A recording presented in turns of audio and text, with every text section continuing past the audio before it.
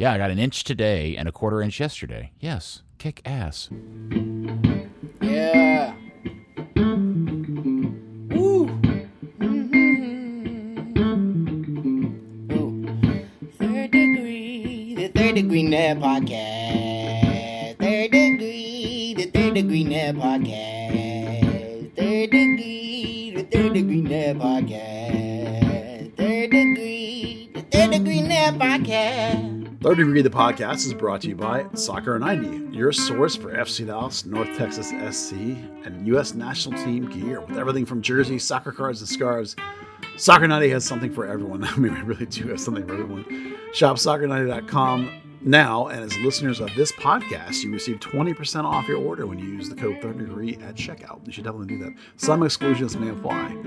This podcast is also brought to you by listeners like you. If you like what we do, join us at the Patreon. Help support everything we do here at Third Degree. If you stick around at the end of the show, I'll have a little treat for you. Well, hello there, FC Dallas Curious fan. Welcome to another episode numbered 172. 172 of Third Degree, the podcast. Hi. Hello. It's me, Peter. Hope you're doing well. And alongside, of course, is, well, hold on, wait a second. It's not the same old thing because we are absent one Dan Crook today, who has decided that other things in his life are more importante than this. And I would say that my feelings aren't hurt even a little bit. No. Not a little bit. Not even a little bit, no. Yep. But lo and behold, do not despair. Your hero, my hero, everybody's hero is still here. Editor, founder of thirddegree.net, and all-man awesome, the amazing Buzz Carrick. Come in, Buzz.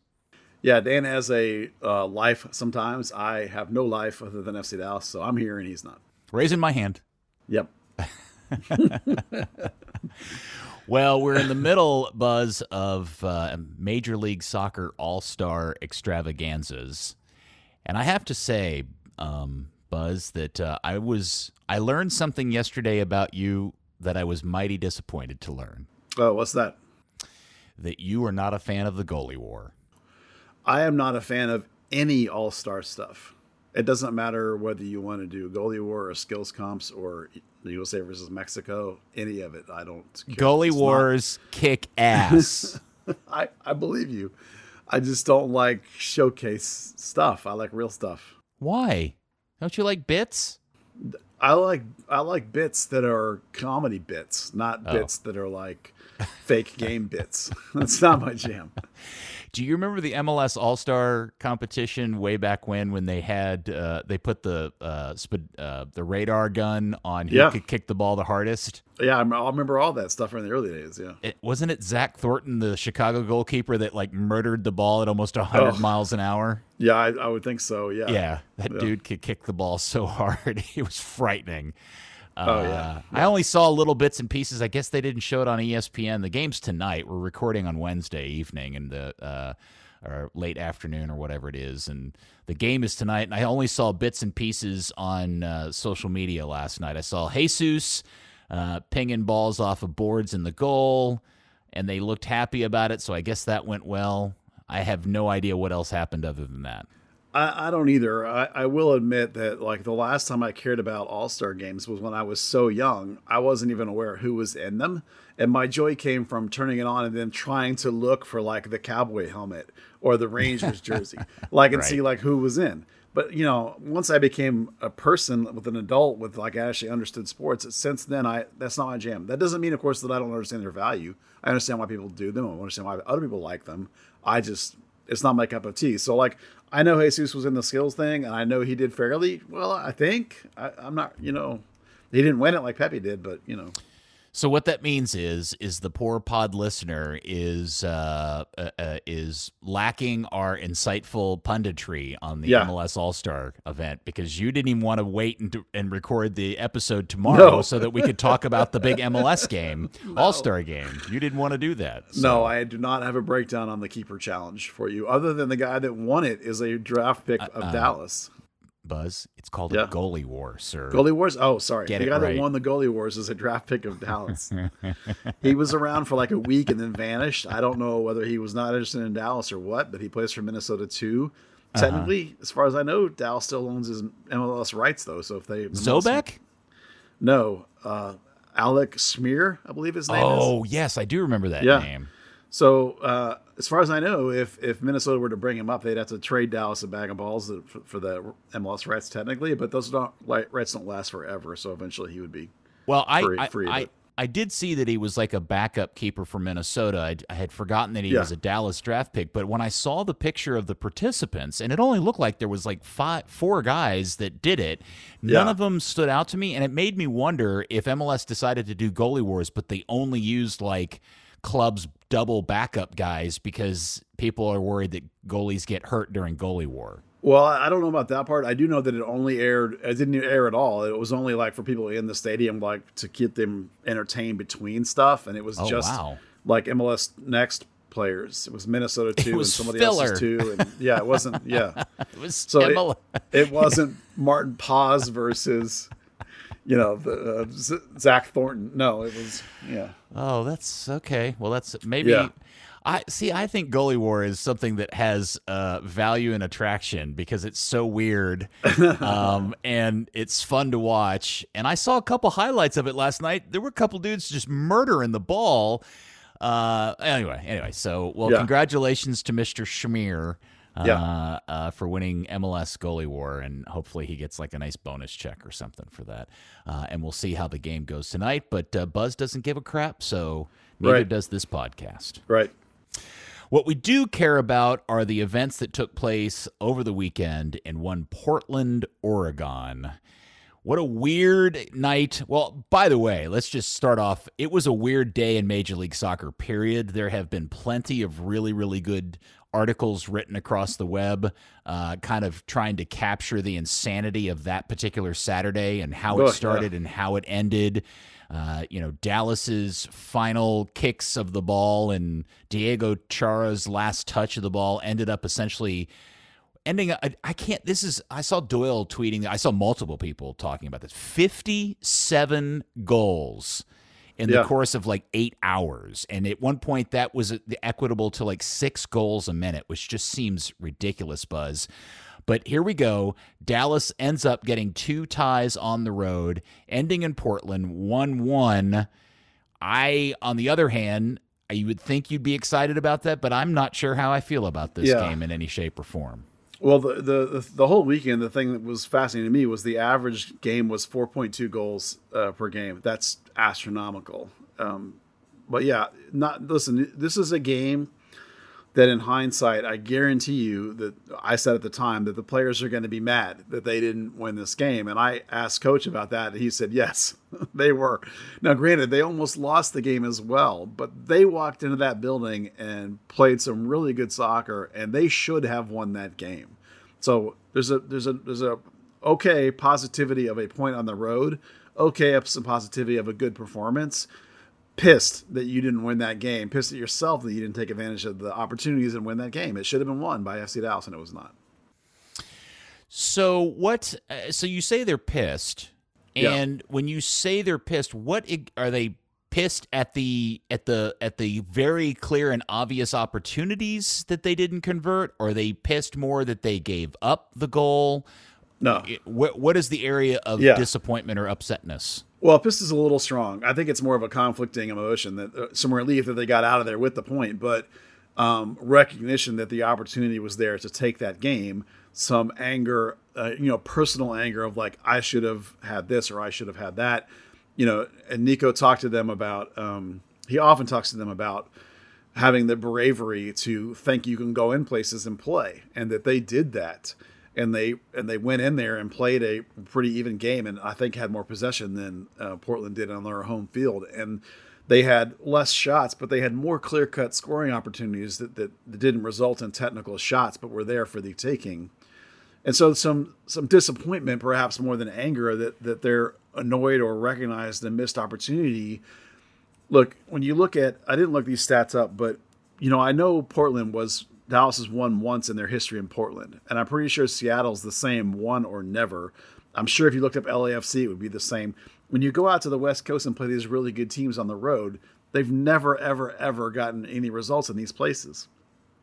And now if you're talking about a team that's trying to get to the top of the Western Conference to compete, you need to eventually, unless you could spend like LA and get the number one position, you need to eventually be able to win games like this on the road. So this was a moment of recognition of this is a game that was there for the taking. We didn't quite get it, and we could have, but we're so close. And so that's some mixed feelings and some disappointment and some frustration at themselves as a group, but not like anger at their teammates or anything like that. I think annoyed that they didn't get it when they could have. Did you? I don't remember. Did you say Paz was the man of the match? Is that who you awarded it to? I went with Siki for half of a game. I thought he was right. Absolutely phenomenal. Right. I mean, you could have picked Paz. He was probably the broadcast pick, I would imagine. All right, hold on. Put a pin in Siki. I want to save him till later in the conversation. I want to talk about how the game kind of played itself out a little bit, because it is it's a difficult place to play. The surface is different. The scene and the atmosphere is clearly different. I was kind of surprised to see that the stadium wasn't full. It's very rare to not see Providence Park packed to the rim. That was a little weird. I don't know what's going on there. But it was, and maybe that's a reflection of the Timbers themselves, because they're not great, by the way. What were I guess the biggest question is, because we found out early in the game or before the game that Paxton was out for the entire game. He wasn't even on the bench. Yeah. With a minor injury, but it was the debut of Sebastian Lletget. And I'm interested in your kind of take on his, after just showing up with the team and being there for less than with the guys for 48 hours, his debut for the club. I thought he was terrific. We knew coming in that he was likely to see action, certainly because the coach is very familiar with him. He's been playing for New England a lot. It's not like he's been sitting, so he's game fit, right? He knows the system because it's the same system from the national team. He knows this coach because it's the same coach from when he's with the national team. Not the head coach, but one of the same coaches up until recently. So he plays in a lot of ways. He plays just like Paxton. He has some of the same profiles that a midfield that Paxton does, except that Lletget has the ability to get forward into the box and convert more goals and assists than Paxton does. This is the thing we've talked about Paxton missing, playing that free position. So I actually have an expectation, and I did ask Coach about this, and he said it is certainly a possibility that, when everyone's healthy, Lletget might play that more free role, and Paxton can play more of a box-to-box role, or he can play like a deeper double, an 8 and a double pivot look. There are some versatility and some options there. So putting Lletget in for Paxton is a very simple swap that doesn't change anything in your system. Everyone else can play around him exactly the same. There is some familiarity with some of the players from other guys that have been in the national team. So it's about the easiest transitions you're ever going to see for a guy to come right in and play. And I thought he was fine. He didn't, fall down and not do any things that you wanted him to do. He passed at like an 87% passing rate. That's pretty fine. He made early runs into spaces and behind. I really enjoyed that. Yeah, 11 duels. He kept popping up into the box in the underneath role, which is what you want him to do. That little gap. You kept seeing him exploit the movement of Jesus. You saw him exploit the movement of Alan Velasco, which we'll come back to when we talk about him later. Just a really good performance right out of the gate. And it was part of why they were able to compete in Portland. What's not to like, frankly? All right. So the other part of this was the news that you broke. I think you were the one that broke this, that Dallas essentially isn't, they paid for him in the form of Garber funny money. Yeah. But they're not paying his salary. Yeah. You remember last time we joked that when I saw Zanata again, I was going to say, hey, you told me that you wouldn't be able to do anything. Well, I did that when I saw him. I said that to him, and he said, well, I also said that if we thought something could help the team, we would go after it.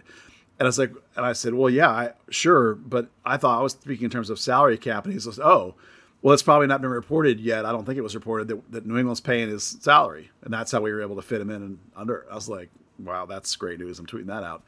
So yeah, it's an even better deal. The funny money, the GAM money, to me, they paid a touch more than New England did in the first place, but the New England version had all these exploding, like 1.5 million if you met certain metrics or whatever. the bottom line is that New England clearly, through their moves, is dumping roster and cap for next season already. That's the only way I can read it. When you have a guy that's getting paid for what for you obviously seems like probably too much money, up near $1 million, if you're trying to get rid of a contract like that, you often have to jump through hoops to make it happen. Yes, Dallas gave them GAM money back, which all sort of balances out on the spreadsheets and all that stuff. But the bottom line is someone has to pay the guy and have that money hit their actual cap, and that apparently is New England. So that makes the deal even sweeter for Dallas right now, and that you added I did a thing on the website that was a recap of the 30-man roster by position that I do like in the winter. And we had this one glaring veteran 8 hole we've been talking about since February. They finally were able to fill it in a way that benefits them long term, because this guy's that fits the coach's system and fits the way the team plays, and it's a perfect addition to help their midfield in so many ways. And there's even a greater value, which I'll talk about again later. You sometimes you make a move that could have handicapped you now, but isn't. It actually is benefiting you now because New England was clearly, obviously, by the fact they're paying the salary, desperate. You see this move in other leagues. Teams paying part of salaries or all of salaries. Or like I remember when Dallas loaned the kid, the Chilean kid, when they loaned him back to Chile. You remember who I'm talking about? His name's, I'm brain farting, I don't remember his name. Oh. The little kid, the Mauro Diaz replacement. When they loaned him back to Chile, he was getting paid so much here in Dallas that no one in Chile could afford him. So Dallas had to pay his salary. They had to send money to the Chilean team to basically cover his salary because, now that's not on your books here, but it's how these things work when you're trying to move a player off your books that you don't want anymore. That's just par for the course, that you got to overpay to get rid of the guy. It's for New England. It's all about next year. They cleared $1 million player off their contract for next year. Yeah, the trick for Hunt and Zanata is how they figure that out for next season, because he's going to be another $1 million salary, and if they're already up against the cap, I'm assuming they are planning on dropping some much-needed droppage in terms of large salary players. There's several guys, Mr. Frank O'Hara being one of them. But I thought Lletget was a really nice addition to the team. I most was pleased by the clear chemistry that he has, not just with Jesus, but with Areola. A lot of the 1-2 work that they were doing was really nice. And he what I do think becomes the interesting thing, and maybe we'll see that this weekend, assuming he's healthy again, is it does two things. One, I'm looking forward to seeing him play with Paxton, but it also very much exposed the current form of one Brandon Cervania. Yeah, well, Brandon was not particularly good in the first half, and he's actually, I'm assuming he's going to show up as out this week because he was missing. He's had a reoccurrence of whatever it is that's going on in his lower abdomen that's causing these issues lately. I thought it was a rib thing, but now they're saying it's something else. So he's gone to thing or something. Like it's related to abductor. I asked if it was a hernia, and he said no. I'm not really clear what it is. Apparently, it's not a big deal, but he was out getting like some scans, and so they're going to have to do something. I'm not really sure. They acted like it was no big deal, and I'm going to take them at their word on that.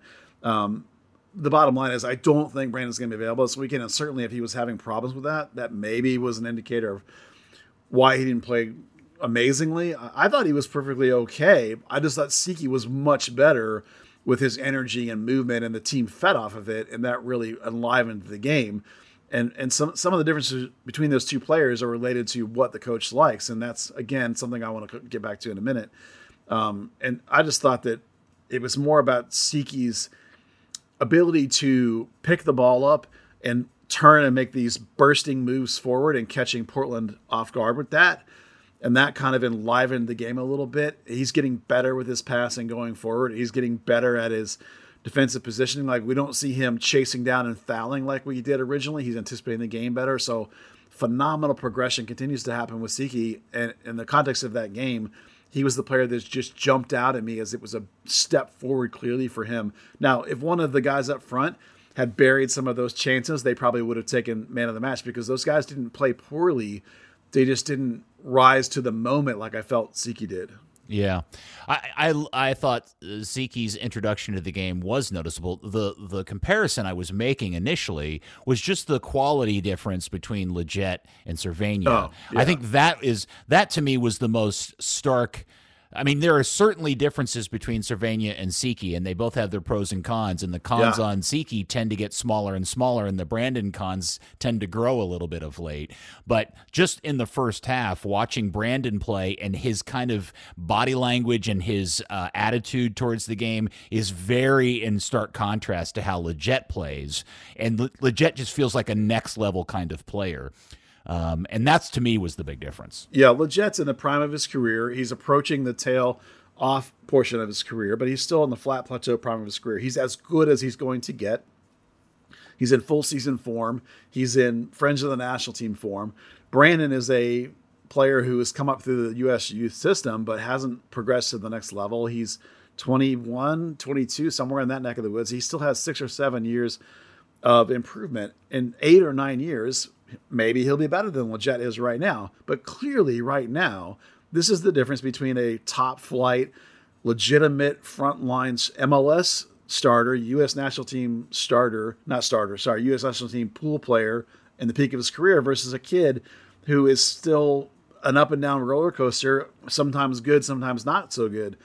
You know, it's like he is a much more inconsistent than, say, Paxton, who is back to peak Paxton so far and continues to improve all the time. Brandon, there's some concerns there in my mind, at least. And that such a lifestyle, even between Paxton and Leggett, you can see the difference between a guy in the prime of his career and the prime of his confidence and Paxton, who's still growing. There are different players in different quality stages of their careers.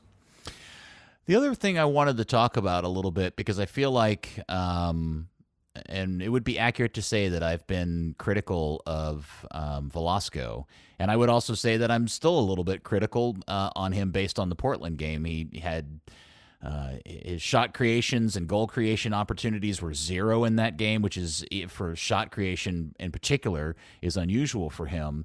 But I do think what we have that has gone a bit ignored, and maybe this is my fault, is that there has been what I think now a pretty clear downturn in the form of Paul Arriola.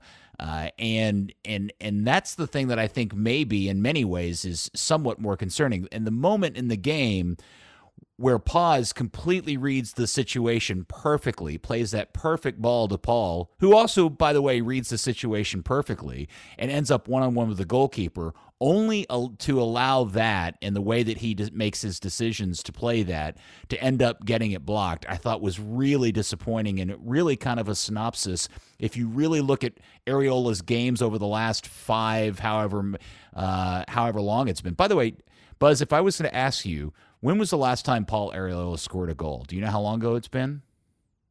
Oh, a month? It was the Austin game back on July the 15th. That is the only goal he has scored in his last 9 games for Dallas. Yeah, I think I wrote in our Discord, for like 10 minutes into the game, something like, Paul Arriola's off tonight. And it was just little things, like little touches, little moments where the ball kind of bounced away 5 inches further than he would like. The ball's hitting the post, little decisions.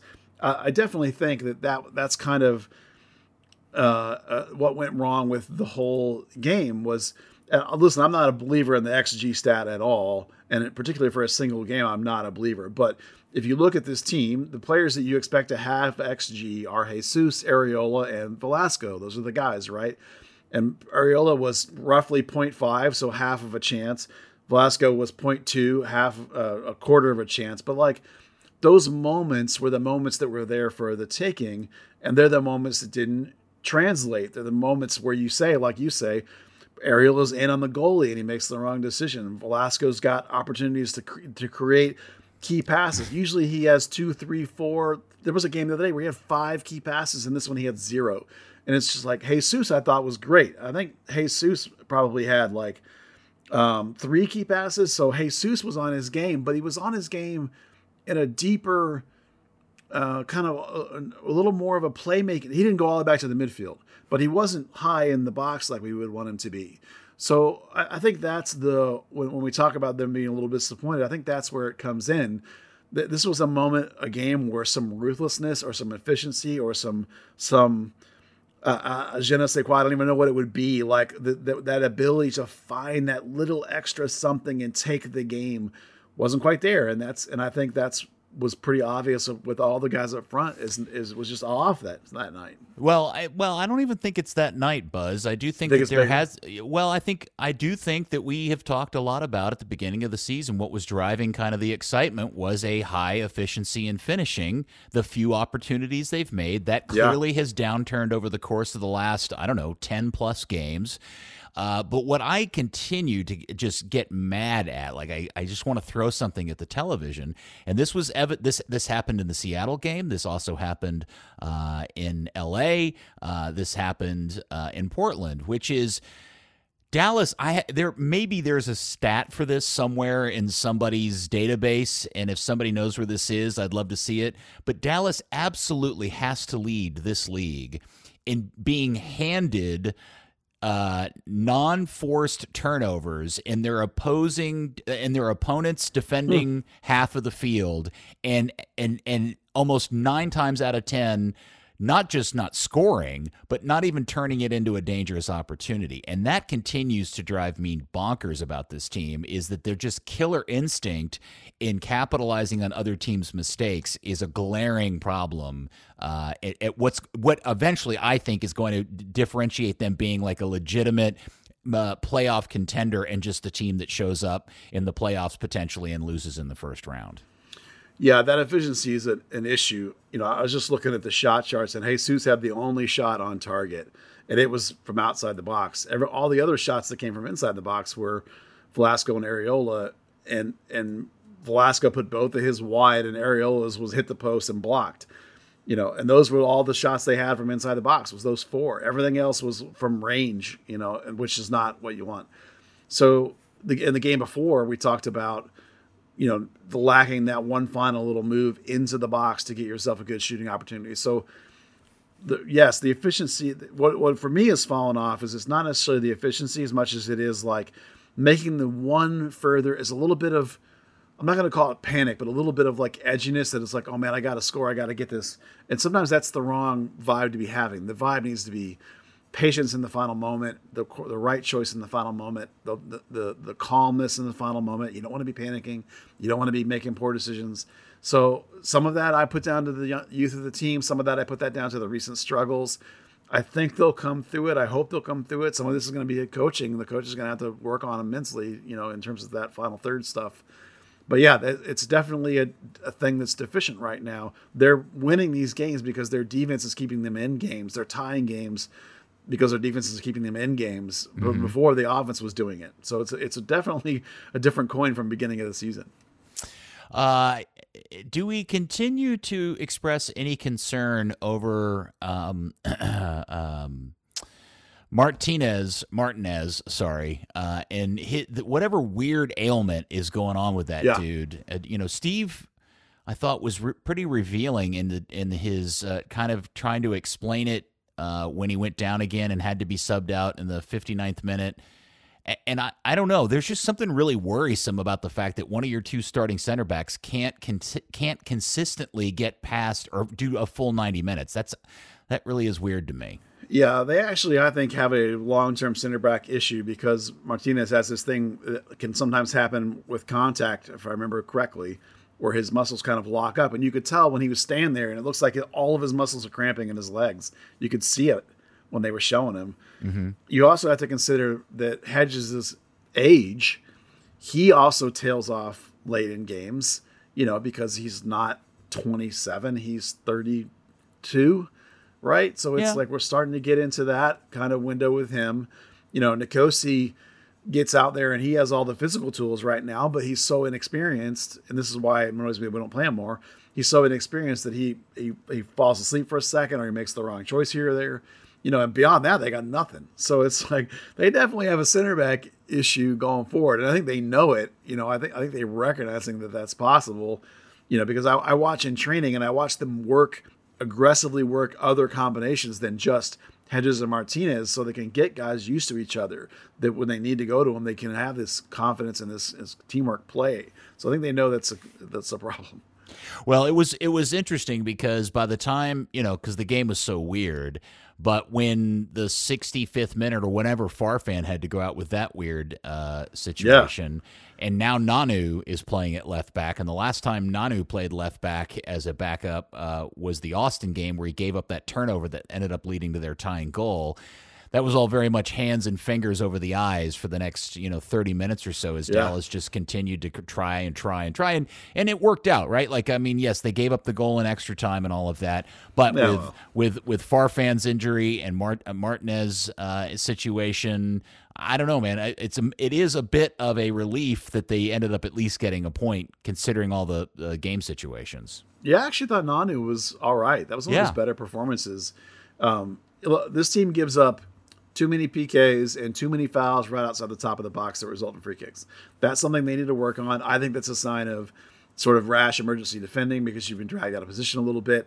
Those are things those are telltale signs that defense isn't quite as locked down as you'd like it to be. But yet, we have to be honest that the good goals against this year is why this team's in the position as it is. The beginning of the year, they had a really nice defense and they got really low numbers and won a lot of games. And that's why they're halfway decent, in terms of the standings. So it's not panicking or anything, but there's definitely some cracks showing in the defense that need to be addressed. And injuries compound it, and the long season compounds it. I'm sure the heat compounds it. It's something we have to watch for sure. Just a check. Sorry. Something in your throat, Peter? Sorry. Did I say that out loud? All right. Well, listen, I don't know that what is Che, 19 now? I don't know that this coach likes 19-year-olds. I'm not sure that'd be helping, to be honest with you. Well, okay. Show me what you got that is a better option. I don't. But that's I'm not sure it would be. I mean, right now, I don't know that he would get in over Quinones, for example. Well, okay. Well, that's probably because he's been banging around in the German version of NTPSA for the last year, and that's an exaggeration. It is what it is. It is what it is. I know he wants to be there. If that's where he wants to apply his trade. Yeah, you can't force him to come back if he doesn't want to. More power to him.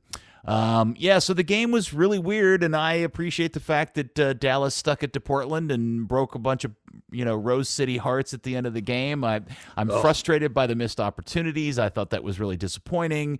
But I will say, with the debut of Lletget, and I'm hoping, I guess I'm going to ask you, my next question is, do you know what Paxton's health situation is for this weekend? I know that he and Facu are close and that they are closer than some other guys. So, based on what I saw in training, it would not shock me to see either Paxton or Facu play. I would, if I had to bet money, I would not bet on that. But if they are both, one or both of them were in, that wouldn't shock me either. I talked to Paxton for about 10 seconds, and he's obviously always optimistic when he's in, Paxton is. Yeah. It's just a little thing. He confirmed that it's no big deal, because he and I talked a little bit about how good he's feeling otherwise with all the other stuff we're actually worried about, and he was like, oh, it's great. I feel awesome. He always says that, but I believe him this time because of the way he's playing, so I'm not concerned about Paxton. If he's in, that'd be great, but I wouldn't bet on it. All right, so now we've also, because of you mentioned Facu and his extended absence due to injury, where are you in the Edwin Cerrillo meter? Same. I love his range. I love the improvement in the game reading defensively. I agree with Steve Davis that Edwin needs a nasty streak. He needs to learn that there are times you just got to wreck a dude. And he doesn't. He's a little too nice. This was a problem Jordan Stone had too. Sometimes you got to be nasty when you're playing as a six. Where Edwin's deficiencies are, particularly compared to Facundo, is in presenting himself in good positions to relieve pressure from his backs, from his defense. Facundo is better at showing and building out through passing, putting himself in a good spot and be able to pass forward. Edmonds better at recovery and then turning and moving away with the ball at his feet like Siki does. Not that good, but he's better at it than Facundo. Facundo movement is not Facundo's thing. Mm-hmm. So there's a lot Edwin is still learning, and I think he can improve at those areas of it's not defensive reading. It's once we've won it reading. Where do I need to be to get the ball out of the back end, to help my center backs out, to present myself as an opportunity to build forward? He's reacting late on that stuff still. And I've watched them in training, and they're pointing stuff out to him, and he's working on it. And hopefully he'll improve at it, hopefully. And then the nasty streak thing, I don't know. Sometimes people are just not mean enough. They're just too nice. And I do worry that Edwin is just too nice a kid. There comes a time, remember Simo Valakari?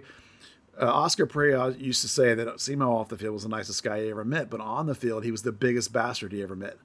And that's what you got to be like if you're going to be a 6. So I'm not sure Edwin has that yet. And that's another thing he can learn from Facundo. And so I'm still optimistic that Edwin has a upside. But for right now, I think those guys are going to continue to play time, split time.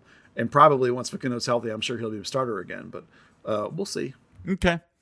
And what was your take? Because we mentioned him earlier, but didn't really talk about his game. What was your takeaway of Velasco's performance in Portland?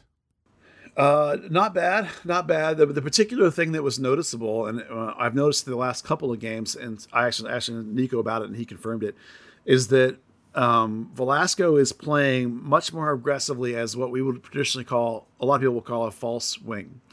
He's doing a lot of popping up in the center channel. He's not quite a 10. He's not quite a real wing. He's kind of doing both. So they're giving him a lot of freedom to balance that wide play with the coming underneath play, occupying, what Dan calls zone 14 underneath the striker. You want, in this particular system, you want both of your 8s and both of your wings to pop into that space. So Velasco's doing that more, and you can see it in the heat maps the last couple of games. He's having this presence inside. And so I was watching that, and so I asked Coach about it, and they said, yes, absolutely, we want him to do that. We're working on him with that, to take advantage of those opportunities where he can pick up the ball in different spaces and make those attacking moves and those attacking dribbles. So, again, the kid's a work in progress. He's learning how to play at a league that is different than where he came from. The defenses are different. The systems are different. He's not just a dribble at guys anymore. He's a pick up by the size of his game. And so his defensive positioning has gotten better. And overall, I'm relatively happy with the progression. And I thought, other than his failure to capitalize and get himself some scoring opportunities, because he like Areola had moments where he could have taken the game and didn't. That's, those, when you're paying a guy that kind of money, you better be doing some really fancy things when you get those moments, right? That's what I did my post-game thing. I talked about needing us, if you're going to overcome these road games against these very difficult teams, you need these special players to be special. And somebody was like, you tell me that kid's not special? Yeah, but you got to rise above the game and recognize the moment and make it happen if you want to be considered among the special players. And that's where all 3 of those guys on the front line didn't do that in this game.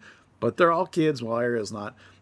Jesus and Velasco have a lot of growing still to do, and those moments, Jesus wants those moments. I don't know that Velasco wants them yet, but Jesus for sure does.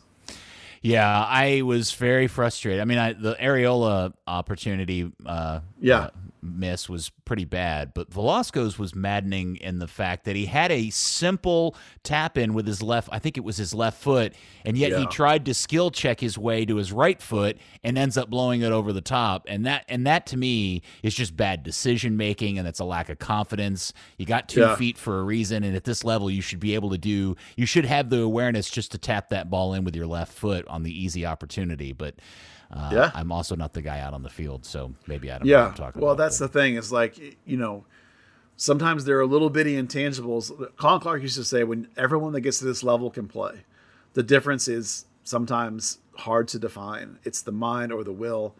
It's these tiny little moments. Yeah. And that was one he missed. He could have won the game right there. And then he had another one where he fired it kind of curving and wide, didn't get it on frame. Get it on frame, man. Give yourself a chance. But again, 19, I know.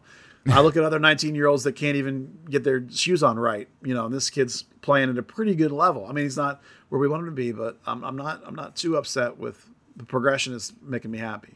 All right, so Dallas goes on the road to the dreaded Pacific Northwest duo of road games and comes away with a point. And do you call it a moralistic win in Seattle, Buzz? A moral win? A 1-0 loss?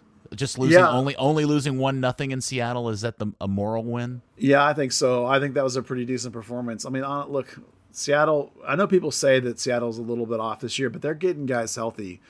And I would not bet at all that they're not going to end up at higher end than Dallas in the playoffs by the time the season's over. I think Seattle's a good team. You know, they're kind of roundabout. They've been missing Rui Diaz. They've lost João Paulo for the year and his backup. They're trying to figure out how to get around that. You know, they're getting better. I think anytime you go into Portland and rotate half your into Seattle and rotate half your starters and put on a pretty good performance and give yourself a shot, I think that's a pretty good result. I'm not upset about either one of these opportunities. You know, when you're talking about a young team still trying to learn and with a very short bench, remember, keep in mind they got like 6 dudes they use. They used all of them in Seattle. Well, there's an interesting game coming up Saturday night because San Jose comes to town. Now, San Jose's an interesting case because San Jose hasn't won a game in a while, but San Jose is also unbeaten in its I think it's their last 9 or 10 matches against Dallas. I think it's like 4-5 or 5-5. And they're also coming off a come from behind draw on the road. So they're doing their version of our Pacific Northwest trip. They've been stuck in Texas because they just came from behind to get a 3-3 draw down in Austin. And we know Austin's a pretty good side, but we love them dropping points. So this is not, despite their place in the table, this is definitely no shape or form a gimme, but it is absolutely a game that I think we all would agree Dallas needs to get 3 points. Yeah, when you're a team that's in the top half of the Western Conference and you're playing a team in your house, it's in the bottom half of the conference, you should win these games. I know San Jose is probably improving. I know that they just had a couple decent, ties lately. They haven't won games, but it's like that doesn't change the fact that this is a team you should beat, and that therefore you need to. It's like home points are massive. You only have a limited number of them left. It's not that many points between yourself and the out of the playoffs still. I mean, we talk about how it's nice to be, third place or whatever. But when you get right down to it, Dallas is sitting on 36 points, and Seattle, who's 8th, is 32 points. They're literally 4 points behind you.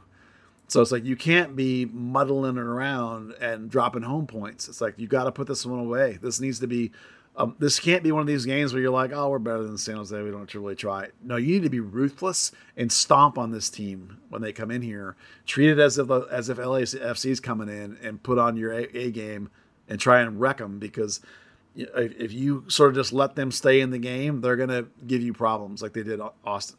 Yeah.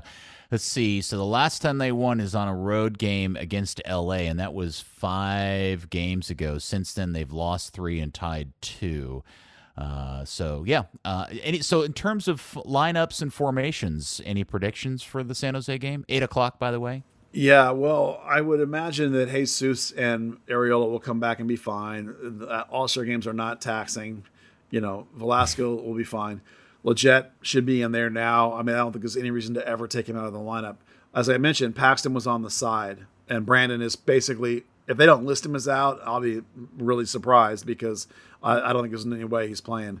So you're looking at probably Lletget and Siki in the midfield, because I don't think Paxton can go, probably. I wouldn't bet on him going. Let me put it that way.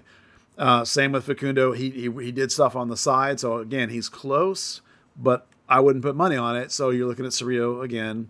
The problem is that both Farfan and Shun, we don't care about Shun at this point, but Farfan came out of the locker room like late in training and was like in sneakers. So he wasn't like dilly-dallying on the side like Paxton. He was like complete rehab mode. So I'm not at all optimistic that Farfan will play. I'm going to assume Farfan's out at this point. Okay. Which I think leads you to Nanu starting either at right back with Tuamasi left, or just Nanu left, and more than likely probably back to Martinez and Hedges, unless Martinez is worse than we think. But otherwise, I don't think you'd want to go with, I would go with Nkosi all season, but since that hasn't happened, you kind of are stuck going Martinez Hedges, particularly if Nanu's got to be in there at left back. Then you definitely want Martinez for his experience in reading. So, and then Paz, of course, is basically it. So the midfield and left back is the question marks for Dallas. that is interesting that if Siki does, because we talked a little bit about his performance in the second half in Portland, which was very exciting, and there are clear upsides to his game. What I want to know now is he over what has been ailing him and causing him to come out of games 20 minutes in? Forgot to ask. Did you? Okay. Yeah, Damn I you. suck. Because here's the deal. This is what you're thinking. If you're thinking what I'm thinking, if they go into this game and Paxton is not ready to go and Cervania's hurt and Siki starts the game and he has another one of these episodes 25 minutes into the game, who comes in and plays center mid? Yeah, well, it ain't going to be Thomas. Oh, I was leading you down the primrose path to make that announcement. I know, it ain't going to be him. I can tell you that. Have they officially broken up with Thomas? The coach has. That's my hot take that I wanted to give you. Oh. I'll explain why. Okay.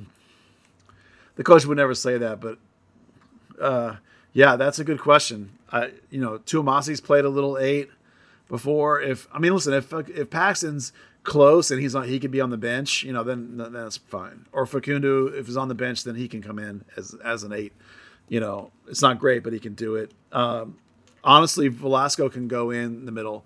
You can do a double pivot and drop Lletget deeper next to Edwin and have Velasco be more like a or Jesus too. He and Velasco both can. You can bring in Hara and Jesus can drop in as a 10 in front of a double pivot. Point being that Lletget can drop deeper and do the 6-8 combo with Edwin. Mm-hmm. There's ways to work around it if Siki has to be pulled. Okay. You go 3 at the back, like they did the other day. But it ain't going to be Thomas. Okay. So what's your take on the Thomas Roberts situation? So this is actually a bigger epiphany is the wrong word. I was watching North Texas play. I was watching Thomas play, and some thoughts were going through my head. Oh, he played for North Texas. Yeah, he did. Okay. Yeah. Yep. Came in the second half. Did he score 100 goals in 45 minutes? No, but he looked good. But here, let me get through this thing. So do you remember the story I told earlier in the year when Paxton tried to run through Matt Hedges in practice and basically broke himself and then had to leave practice? It was vaguely, yes. Back in March.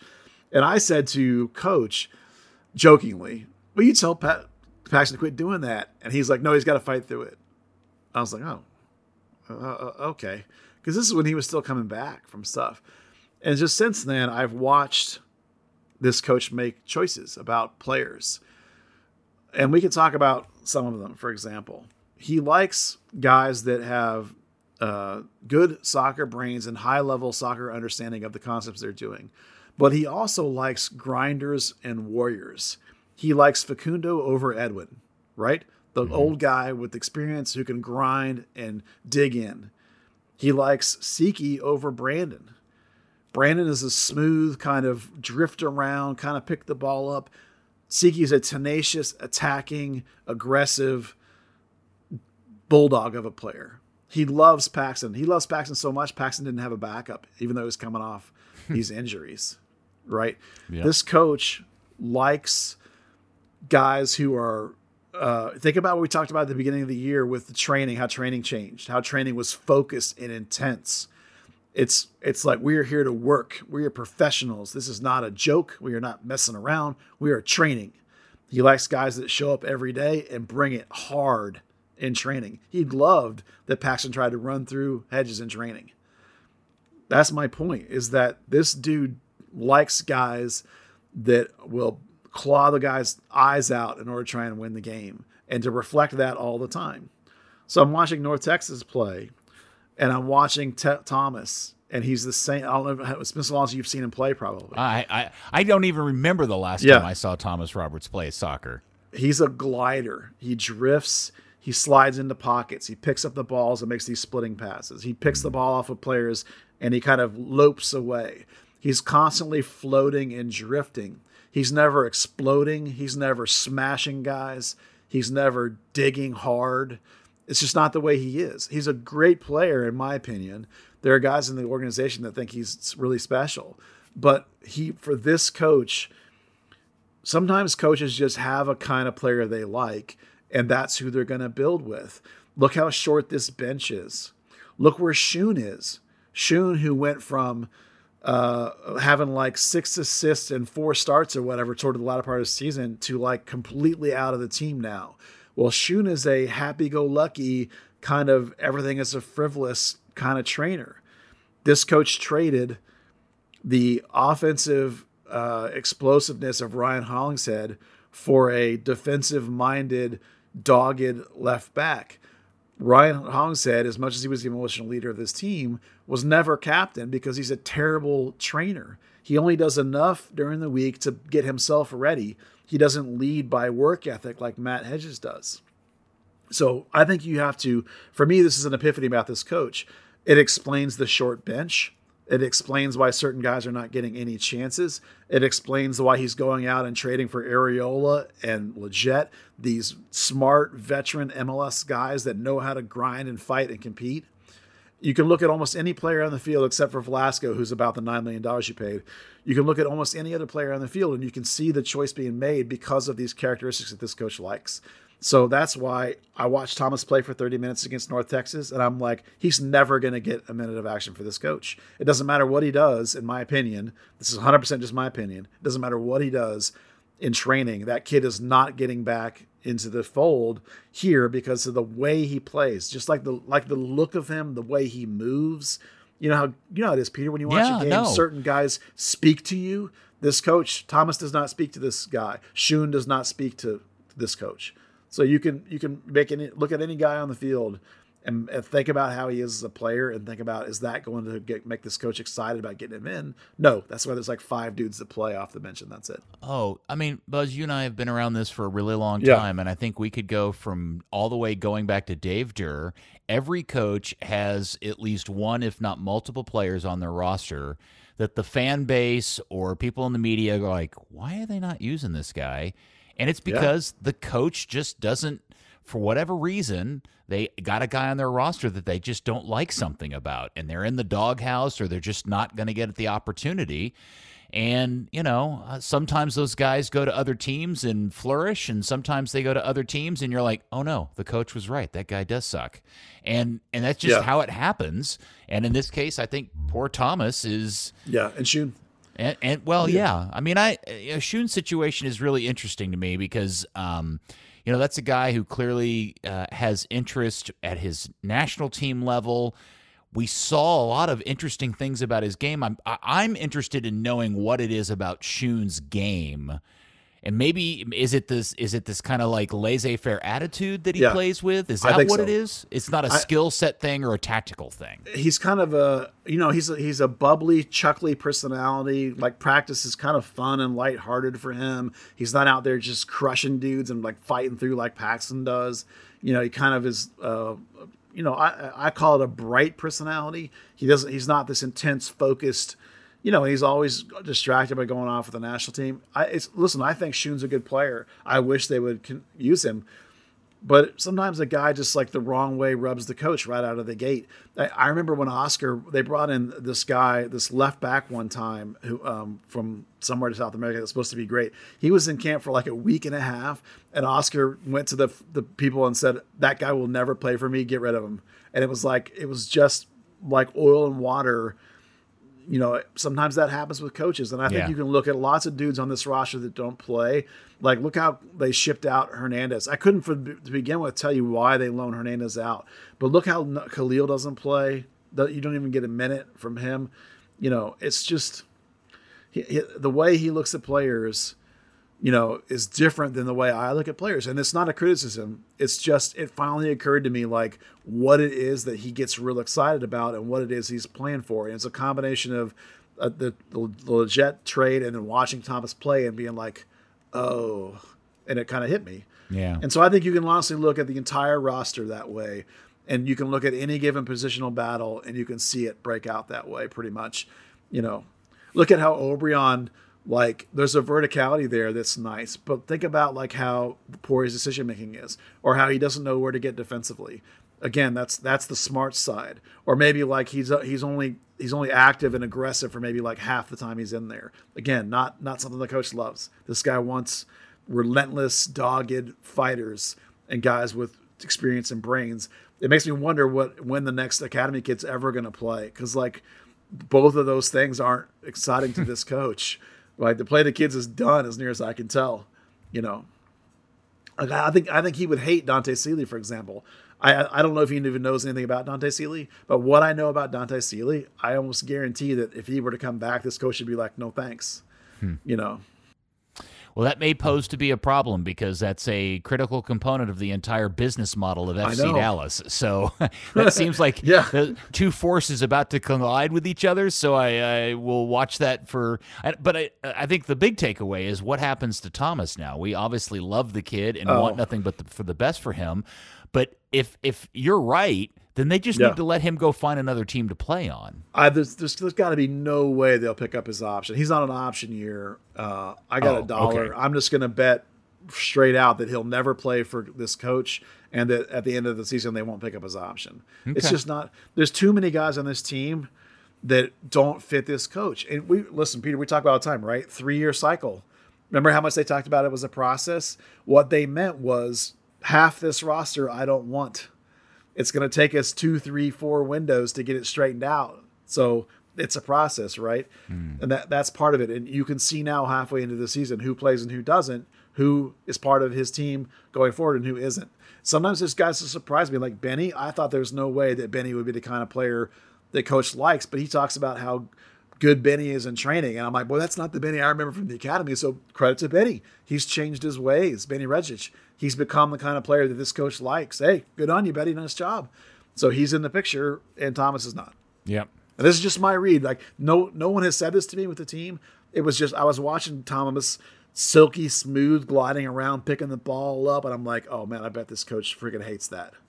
Just the way he does it, Man, they're gonna get rid of him and not pick up his option, and now my Tommy Poo FC Dallas jersey is gonna be worthless. No, it's still important to you, man. That's okay. what matters. Thanks, Buzz. Yeah. All right, and with now, I guess training this week has been a little wonky with MLS All-Star shenanigans going on. Did you get to go out to practice this week? I did. I went out on Tuesday. The fun part was for me was that they brought, well, other than just watching training, was they brought up Bernie Kamungo and Mulatto, whose name I can't remember, his first name I can't remember, who were 2 of the 3 best players for North Texas. Mulatto's a 9 and Bernie's a wing, so that was replacement for Jesus and Areola. So it was fun watching those guys integrate in. Obviously, they're not quite up to this, the first team training regiment, but it was a reminder that the academies are back training because they're kicking off in like a week or so. So this was a reminder to me of the current state of things, where like the best things in terms of the team pipeline that most might be able to help FC Dallas are actually with North Texas. Like Hope, Kamungo, and Mulatto are far more likely to help this team than anybody in the academy within the next year. I mean, now there's stuff in the academy that's going to help you in 4 or 5 years down, but not like immediately. Whereas the North Texas guys are super close. And I think we're looking at a coach, how much they've talked about helping. You help the team now? I think a lot of these kind of things are going to come down to fresh new spring camp. 3 or 4 guys come in from North Texas. 1 or 2 guys come in from academy, like Antonio Carrera did. And Antonio won himself a homegrown contract.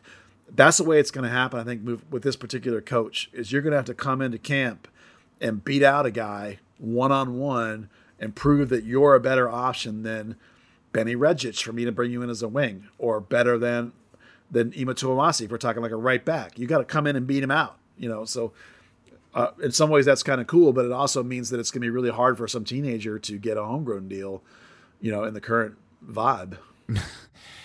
Yeah, like I said, that feels like that's one of those. That's the beginning of that whole conflict between how this coach wants a certain type of player versus these young guys who historically have seen the opportunity. So that's that'll be interesting to keep an eye on. But it is fun to watch those guys come up and train with the team. And see and just kind of take a measurement of where they are and how they match up, and can you clearly see the differences between their level and the senior team level? So. You can, but it's mostly about how quickly the ball moves and how quickly the action is, and that's you cannot replicate that from Next Pro to MLS. I mean, Next Pro is a big jump. and stepping into first team training, boy, it is a big step. Both of those guys did fairly well, but you can clearly see that they're not used to it. They both have a lot of things to offer. I think it's more likely Kamungo offers something where they actually need a body than the 9 does. Something Mulatto might come down. Remember, that's the kid that was the Bayern world talent competition or whatever, thing. Mm-hmm. So there's a Bayern influence there, and there's a team he currently belongs to technically in Colombia there. So it's hard to define what his price might be or how many fingers are in that pie. So it's hard to know whether that's like, oh, he looks good, but that's not always as simple as Kamungo is, who they found themselves in just as on their own guy, Okay. We covered a lot of stuff tonight, Buzz, and we did it without Dan, which hurts. Yeah. Sorry, Dan. Not as much fun without our English compatriot. Anything else you want to talk about? Yeah, there's some stuff going on with the academy, like I mentioned last week, I think, with the massive influx of players coming in. Apparently, there are even still several that are trying to make a decision this week if they're joining or not. So, I mean, honestly, I'm looking at like 20-plus names up and down the different levels of the academy. It really is an indication, as I mentioned, that recruitment had fallen off and they recognized a couple classes that were deficient. There's also some weird stuff happening with Classic League in terms of FC Dallas youth. I knew of 1 or 2 teams that were leaving Classic League and coming up to ECNL is developing more national leagues and regional leagues. Apparently FC Dallas pulled, it's just a rumor, I haven't confirmed it yet, but Dallas may have pulled out like almost all their teams out of every single age bracket in the Classic League and left like 1 team each left in the Classic League and moved a bunch of their teams up to these ECNL regional leagues, which is like all of Texas rather than just local, and national leagues, which is similar to the next pro, but obviously much lower level down because there's a couple of tiers of it. But I would assume that's about competing against better teams and getting a broader pool of talent and that, such as things like that. But I'm listening. The landscape at the youth level here, just in Dallas alone, but through MLS and on down, is just constantly evolving. I don't know how anybody keeps up with it at all. There's so much happening down there below the academy level. It's just when I think I'm starting to get a handle on what some of it is, it all changes radically again. It must be such a difficult place to make a living as a coach. Well, that's pretty significant news. For those who are listening to the pod that don't know all the different nomenclature and stuff, the Classic League is the historic generational youth top-level soccer league that was in this, in this area forever and ever, dating back to when you and I were kids, Buzz. Yeah. Oh, yeah. And where the best teams, the old Texans and Kicks Longhorns. and Comets and Longhorns and Andromeda, all those guys and girls played in their versions of the Classic League. And so kids that aren't playing in the academy level all play at the Classic League. So the idea that Dallas is pulling their teams out of Classic League to go do ECNL, if in fact that is a true rumor, that would be seismic in our particular soccer community if that in fact is happening. I mean, somebody told me that at some of the leagues, like half the teams were FC Dallas. So it's like, there must be like a serious compression going on with Classic League. And the difference is just local versus statewide is going to be the difference probably in terms of what's happening. Yeah. It's a fascinating process. I don't know enough of the details to tell you why this is happening or even can confirm it officially. I just heard about it from somebody who's a parent, which you'd think they would know since their kid's on one of those teams. And it's you remember the team in the MLS Next playoffs, there was a team that was a surprise U15 team that were like, who the heck is this? It was called FC Dallas Academy 2, they called it. It turned out it was one of these Classic League teams that was making the jump to the ECNL. That was the one team I knew was doing it. Well, now apparently it's a whole bunch of teams that are doing it from FC Dallas. So interesting. Someday, eventually, I'll try and find it. We'll find out because people are going to know about it before I can probably get it confirmed. But it's, every time I turn around, the youth landscape is changing. And you hear from coaches that are like, yeah, this other team came in and took like half my players and I had to start over from scratch. It's just got to be crazy out there. We can never forget that youth soccer in the United States is a multi-billion-dollar business. Follow the money for sure. Third Degree, the podcast, is brought to you by Soccer 90, your source for FC Dallas, North Texas SC, and U.S. national team gear. With everything from jerseys, soccer cards, and scarves, Soccer Nutty has something for everybody. Shop soccernutty.com now, and as listeners of this podcast, you receive 20% off your order when you use the code Third Degree at checkout. Some exclusions may apply. All right, Buzz. Well, I think we've done ourselves a good service in covering the week in the action of FC Dallas and other stuff. So, and we did it, like I said, without Dan. I don't know how. Somehow we stumbled through this, Buzz, you and I. Well, he brings a lot of experience in terms of game breakdown, which, today he couldn't join us to break down the Portland game, but I do like those features he does for us most of the time on those games. Yeah, I do too. Absolutely. All right. Well, if that is going to be it, I will go eat dinner now. Buzz, thank you very much, sir. You're welcome. I'm actually losing my voice. I had to talk too much today. And thank you, FC Dallas Curious fan. We'll speak to you next week on another episode of Third Degree, the podcast. Come back, Dan. Woo! Woo! Third Degree, the Third Degree Net Podcast. Third Degree, the Third Degree Net Podcast. Third Degree, Third Degree Net Podcast. Third Degree Net Podcast. 25 long hard years, yeah. Buzz Carrick, yeah, the man. 25 years, you better be giving this man at least $5 a month. Patreon Third Degree, come on, pay the man. It's the only comprehensive coverage of my fucking club that I love so much. Hey, come on, it's Third Degree or bust. Yes, give the man some money. Hey, Third Degree Net Podcast.